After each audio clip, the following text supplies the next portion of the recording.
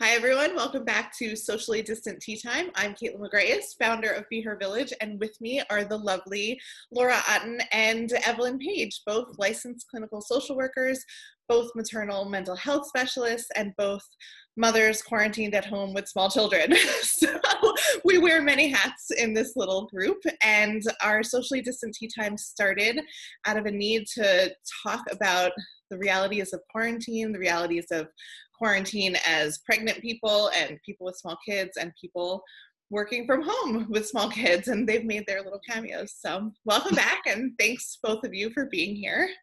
Yeah, thank you for having us. Thanks, Kaitlin. I'm getting really good at that intro, don't you think? That was better. I like how you combined me and Evelyn because we are the same person in so many ways. Yes. And you can only say licensed clinical social worker and maternal mental health specialist so many times.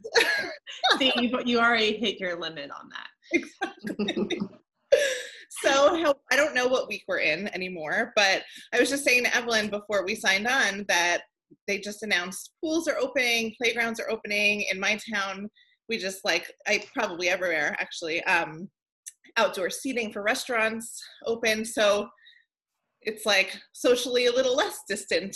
It feels like things are reopening. And I wonder, we can talk about whatever you guys want to talk about, but I would imagine that there is, maybe you guys can share what you're hearing from people, but I would imagine that there's like an interesting dynamic where even though the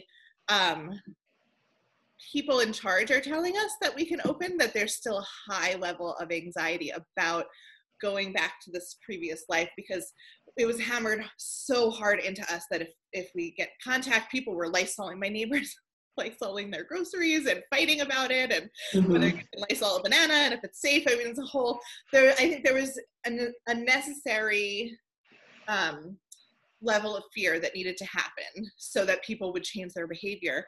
But now it feels like it's not so easy to just say, okay, go back to life. There's a huge amount of anxiety that goes along with that. So I don't know, are you guys feeling that yourselves? Are you hearing that in your sessions? Are you feeling a general theme of that for this week? Tell me all the things. I mean, absolutely. Myself and everyone I'm working with and my friends and my family, we are all so ready to be done with it, and it's not done. And when we see people who are acting like it's completely done, there's a mixture of envy because, man, I wish I could just go off, send my kids wherever and go back to life as normal because we all miss it so much. But I mean, especially those who are pregnant and have new babies, but all of us as parents, now we have to figure out what we're comfortable with. And we have to navigate family that has different views of what they're comfortable with, and if we're over or underreacting, and friends as well. And we're nervous about not losing friends, but being left out of things, or being left out of family things, or having to deal with that judgment or criticism of our choices. So now it's some excitement, but also a lot of anxiety about navigating that. Yeah, I agree. I mean, I still have a lot of people who are still being very, very cautious because they have newborns, but also it's kind of like another realization of the things that they lost, that they sort of envisioned for this postpartum time. Even just from like going out, putting the baby in a carrier and going out for a walk and realizing they don't want, strangers coming up to them and getting so close to the baby, even if it is to comment on how cute they are. And, but at the same time kind of missing those like small interactions. So a lot of like reevaluating of like what I'm okay with, what I'm not okay with, and, and for all the people around us too. It's funny that you say that because I was never a germaphobe. I was never, I don't know. I'm still not.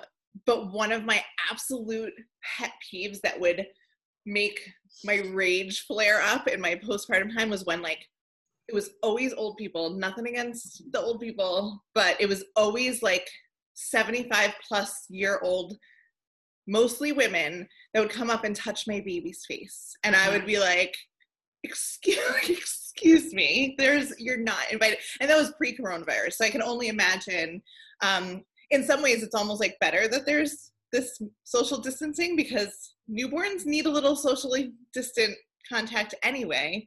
I was thinking also that one of the perks of this quarantine and pandemic that I'm really, really, really hoping stays, because I would have killed for it when I had kids napping and like all these kids strapped in, is curbside pickup. It's because everything offering curbside pickup is amazing. Because, you know, when we were growing up, it was like our parents could just leave us in the car and run in, right? And now we have this like hyper alert, everybody attacks the mother if they, God forbid, they leave their children for 5 minutes in the driveway.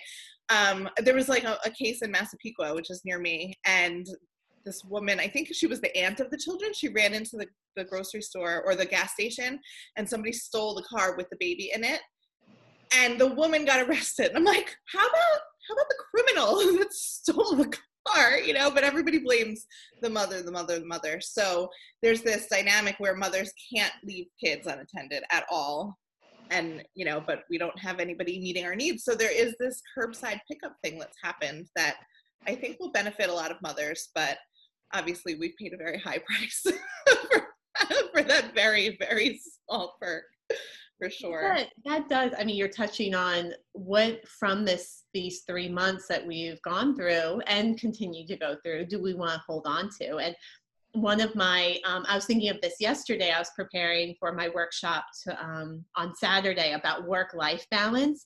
I mean, I had to really make a lot of changes from last time I did, because last time I did, there was no pandemic, and you sent your child off to daycare or childcare and you left for the office. But so I've had to revamp it a lot. But one of the things I have on there is burnout, and how saying no is such a powerful form of self-care, and one that I, as someone who naturally wants to keep waves smooth and make everyone happy, I'm a social worker and a therapist, you know, I had to learn how to say no, learn how to choose my battles with things, learn how not to let judgment kind of break me down as a mother.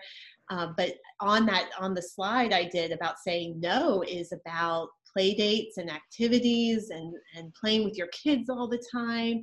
I kept it on there because as things are opening up, we want to remember what was good about having a schedule that wasn't a schedule, and how our kids responded in some positive ways maybe to a little downtime, and about being bored and the benefits of being bored. So what do we want to take with us into the future? Those are the types of things that I've been thinking about, because we were never a family that like overscheduled in terms of activities and stuff. I rarely signed my kids up for stuff because it was like, here's a few $100s for us to stand on a field, and, you know, like we could have just done this for free. Yeah, we could have been bad at soccer for free. We could pay you for it.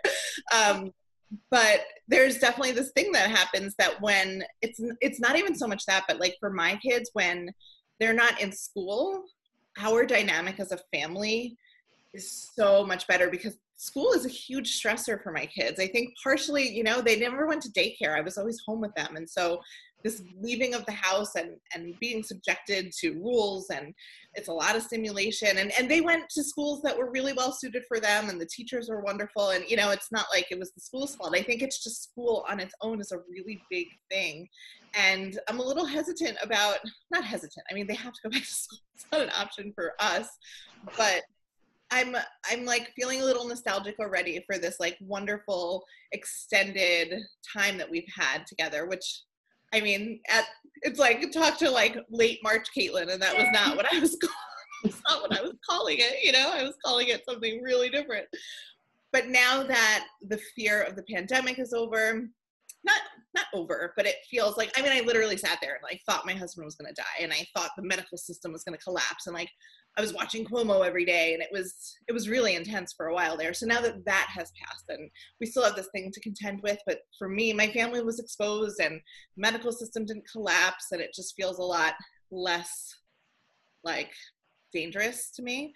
Now it, you know, we can focus on the things that were good that came out of it, and like, I don't know anybody who hasn't had some sort of emotional transformation throughout this. I think it really forced everybody in a very uncomfortable way to face anxieties, to face patterns and dynamics. And like you said, Laura, I think those kinds of patterns and dynamics, it'll be interesting to see how they play out as families and friends, everybody figures out their comfort level. Because I have people in my life that are not socializing with anyone at all, who I would love to socialize with, but they're not comfortable with it. So it's an interesting, like there's a certain measure of patience that I have to have, and I'm not a very patient person. Yeah, And I have a hard time not taking things personally too. And it's not right or wrong. It's just like, even though I know intellectually that you're not socializing with us because of the pandemic, it's a pretty good excuse. It's hard not to take that personally. It's like, it's just hard. I think I've noticed people just kind of starting to talk about that, of like, how do I have these difficult conversations, of trying to read people, and, they might be okay with sort of distancing at, an outside location, but then they're like trying to pick up on cues that might indicate, would you be okay if I came over to your house and not just, at the local park or things like that. And so it seems like people are kind of gearing up to have more like direct conversations about things that they're uncomfortable with. Mm-hmm. So that's come up in quite a few of my sessions as well. And it just like kind of the idea of like, well, I don't want to do this, but I'm also not comfortable with, whatever the situation is, like, whatever level they're comfortable with, or like expressing like, I really don't want you to come to my house, even though I love you, but please like keep your distance. So that's been coming up a lot, and just a lot of anxiety around having difficult conversations. Yeah, but I love how it is practice, because we can apply that to so many other areas of our life of, I'm going to respect what you're comfortable with, and I'm going to express to you assertively, not passive aggressively, not aggressively, but in a way that makes it clear but respectful of what I'm comfortable with. And it goes both ways. So like for you, Kaitlin, it's, all right, I'm comfortable and you're not. I'm going to show my friendship by respecting that you're comfortable and hearing that from you. And there's going to be things that you're not comfortable with that other people are. And I don't know that there are, Laura, but maybe for other people. About you and your assertiveness, because you clearly communicate. And that's such a good thing, because as parents, we need to always be practicing that. We're modeling for our children as well, and they're always watching us. And doesn't this apply to so many areas of parenting, whether you serve organic food or fast food all the time, or what type of sunscreen do you apply on your kids? We've talked about that half jokingly, but these are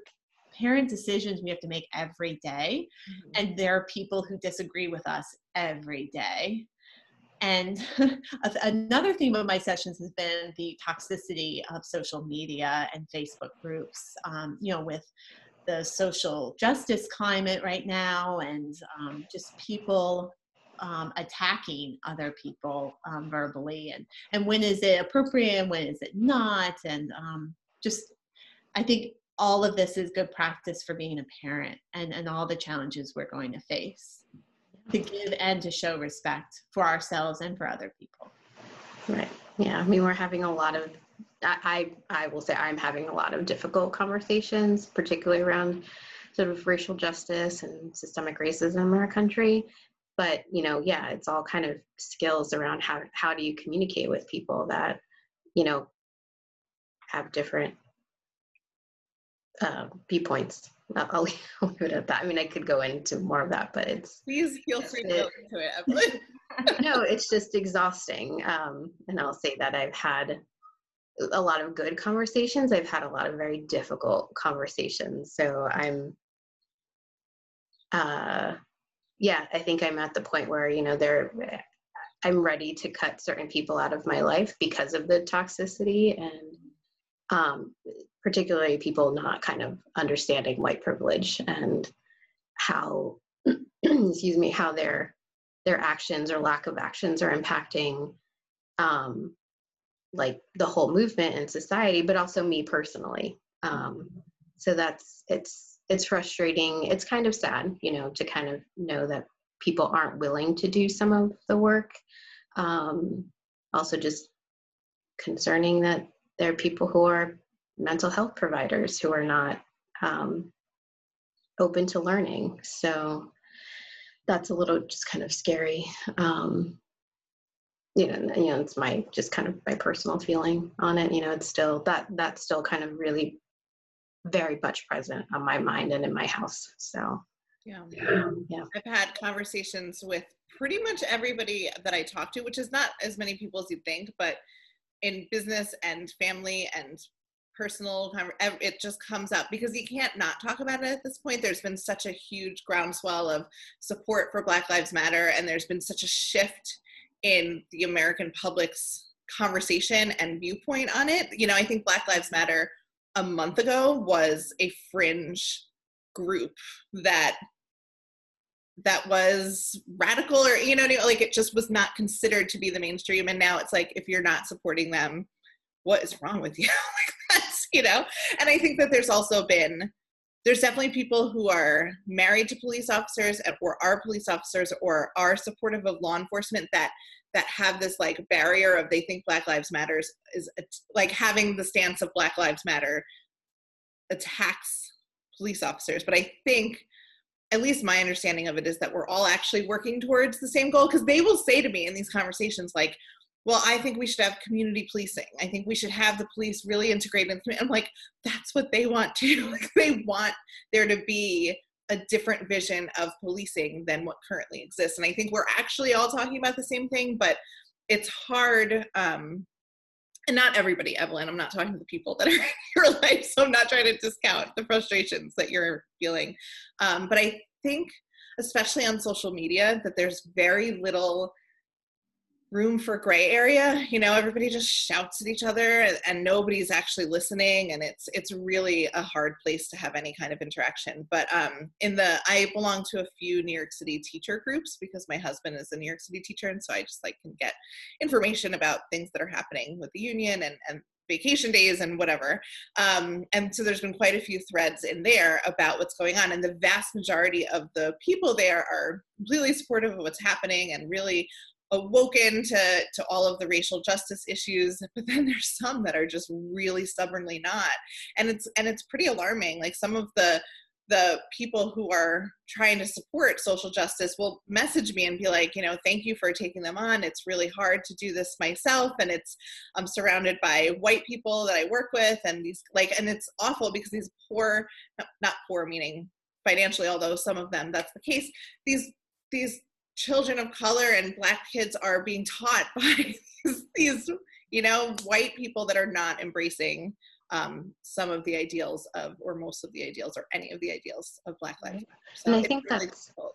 Yeah, I mean, it's really important to speak up and say something, because at this point, my opinion is that silence is complicity with it. Like, it's not okay to just be silent, and whether that's because you're not sure what to say or that you don't know the right terms to use, but we all, and even myself, I'm not like some expert on this, but you jump in and you're going to make mistakes. We all are, but we have to be willing to go there and learn and do the work ourselves and recognize all of our privilege, whatever that is. And yeah, I mean, just kind of being silent is not okay anymore. I love that. I love that it's no longer, because it was only white people who could be silent about it, to say like, oh, well, I don't want to get involved. Like, I don't want to ruffle feathers, but that is hurting. And to be able to see how silence and complicity is actually hurting people of color. It's not hurting them, it is hurting them. Mm-hmm. I think that has been such a powerful message that's come out of this. And I can say that for myself, and for, my family and some of my friends who that was an acceptable response before, and it's no longer silence. And I'm so happy for that, and have learned so much in the past week. And my feed on my social media looks so different now. Not cutting people out, but actually bringing people in to educate myself and to gain a greater understanding, and checking myself when I have a strong reaction to something and exploring it. So all of this is such a great opportunity for growth.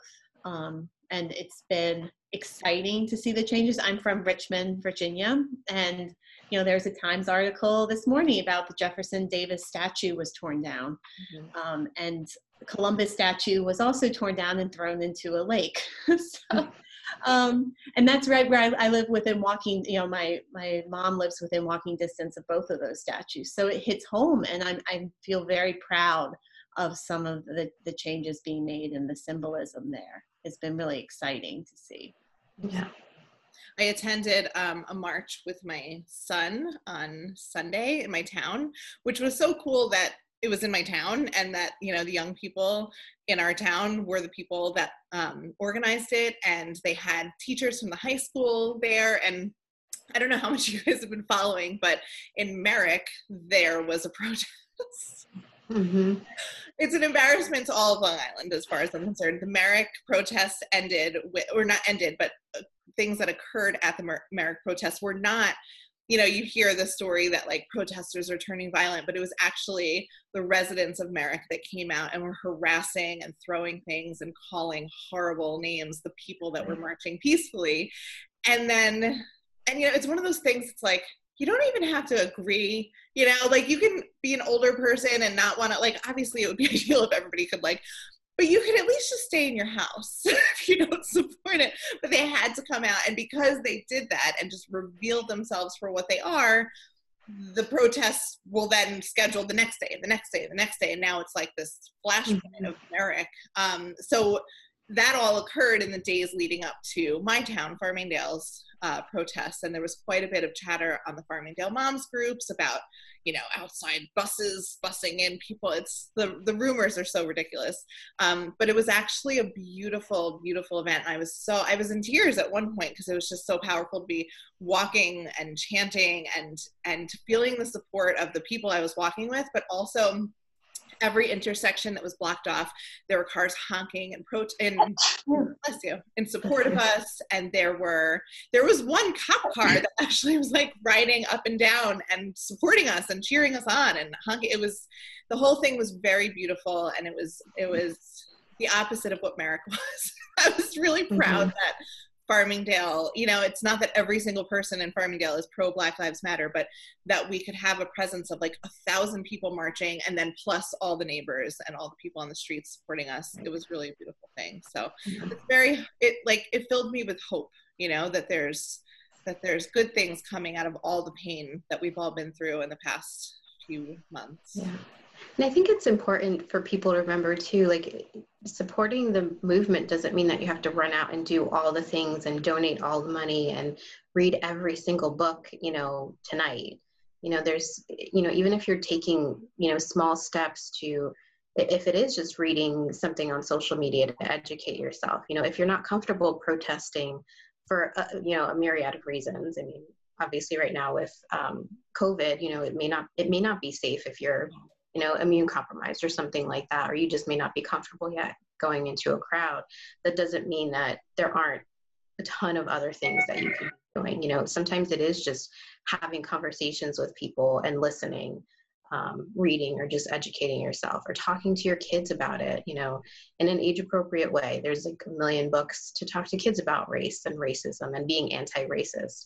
So it doesn't, because I hear that from people, of it feeling like overwhelming, of like, there's like a list of, 100 books I should read, or like blogs I should follow, or movies I should watch, and it's okay. It's overwhelming, because if it just hasn't been part of your day to day, it's just learning something new. So just kind of jumping in wherever, I always kind of was just thinking, talking to somebody, if sitting down and reading a book is not feasible because you have, small kids, but you can watch a movie. There's like all these lists you can look up to of all these movies, after the kids go to bed, or even if you watch, I watch movies in like segments because kids are around, but that's still something that's kind of moving it forward. So it doesn't have to be everything. It doesn't have to be all or none. Absolutely. I think that's a great point for not just justice. Podcasts are great too. Yes, podcasts are great. And we're on, by the way, we upload this to Be Her Village's podcast every week. Yeah. I think your family all listen. But I think that's a great message, not just for the movement, but also just for everything related to parenthood, that there's this like feeling of having to do all the things or nothing. And I'm a lot like that. I'm like, if I can't do something perfectly, or I can't do something completely and throw myself into it, I won't do it at all. And I think that it's really counterproductive for me and for most moms. I think the effort means a lot, and it's kind of amazing what we can do in little chunks of time. I actually just had this conversation with a local mom who I hired to help us out with some stuff on Be Her Village. And she was so excited that I called her and I offered her the job. And she said, oh, well, I can only help, a couple of hours every night after my kids go to bed. And I said, Laura, you have no idea, like, that every single person that is on the Be Her Village team, we all do it 2 or 3 hours after our kids go to, like, we're all quarantined with small children. A lot of the people on my team have full-time jobs doing other things. Like, it's incredible what a group of mothers can do, or a group of women can do in those small moments. And so we shouldn't be discounting that and what can happen in bits and pieces. I had one client when I was a doula, she was so great. And she was talking about in her prenatal time, when it was just her and her husband living their childless life, like, she was really into yoga and really, Laura was like, oh, tell me more about that. She would do, an hour of yoga practice every morning, and she would meditate for 25 minutes, and she had worked up to it, and she had this great thing. And after her baby came, she was in one of our postpartum groups, and it was like, I can't do that anymore, and I feel so disconnected, and I feel so discouraged that I've lost that part of myself. And I just asked her, I said, what would it look like if you just did like 5 minutes of a yoga practice, or you sat down and meditated for like a minute and a half, just when you can, And she was like, like, it literally, sometimes it doesn't even occur to us that if we can't do the whole big thing that we want to do, we could just do a little piece of it, and it's still really valuable. So great. That applies so much right now. I was such a gym rat before this, and the childcare, and I would spend as much time as I could there. And then I tried to do the same thing here and was so disappointed because it wouldn't work. And then it was like, oh, I need to rethink this and scale it down and try something new. And that's another thing too, like becoming a parent, realizing like you're doing this for the first time. And that's true for all parents, with young kids and up, because your kid's never been that age before at that stage. So every stage is new for them. It's new for you. And you're going to try out different things. And what works for Kaitlin or works for Evelyn doesn't work for me. And I need to figure out my own pattern and get ideas and get support, but figure out the path for myself. Definitely. That's beautiful. Thank you guys so much for keeping this up. I hope that this becomes the socially close tea time when everything opens. And I do want to say, because it's related to that, so we canceled yesterday because I think I messaged you like 1 minute before we were supposed to start that my toddler had refused to nap, and that's a long story involving a stuffed Cookie Monster animal that was lost. And then, so anyway, long story, but you all were like, okay, let's do it tomorrow. Let's reschedule. And that was great. But that's the truth of me. My husband had to go into work yesterday, and I had 2 kids and I couldn't do it all. So I had to say no. And we rescheduled, and the world didn't collapse or fall apart any more than it has already collapsed and fallen apart. I didn't make or break it, but I say that to say, like, life happens and nothing's perfect, and we have to adjust to it and be flexible. Yeah. I mean, there's power in saying no, and we came up with another solution. So you should put on a t-shirt, saying no is self-care. Saying no is self-care. And my work-life balance workshop is this Saturday at 9:00. And then I'm hosting the body image workshop again on Sunday, because I had a few people reach out saying that they were interested, and I'm not running the series again until the fall. So can they find that on therapyformotherhood.com, nestingplaceli.com? Where is that? I would go to the Nesting Place, because that's where they would sign up. I have information about it on my website, Therapy for Motherhood, but the Nesting Place would have the sign up information. Excellent. Right, Well, thank you, ladies. Thank you. We'll talk to you next time.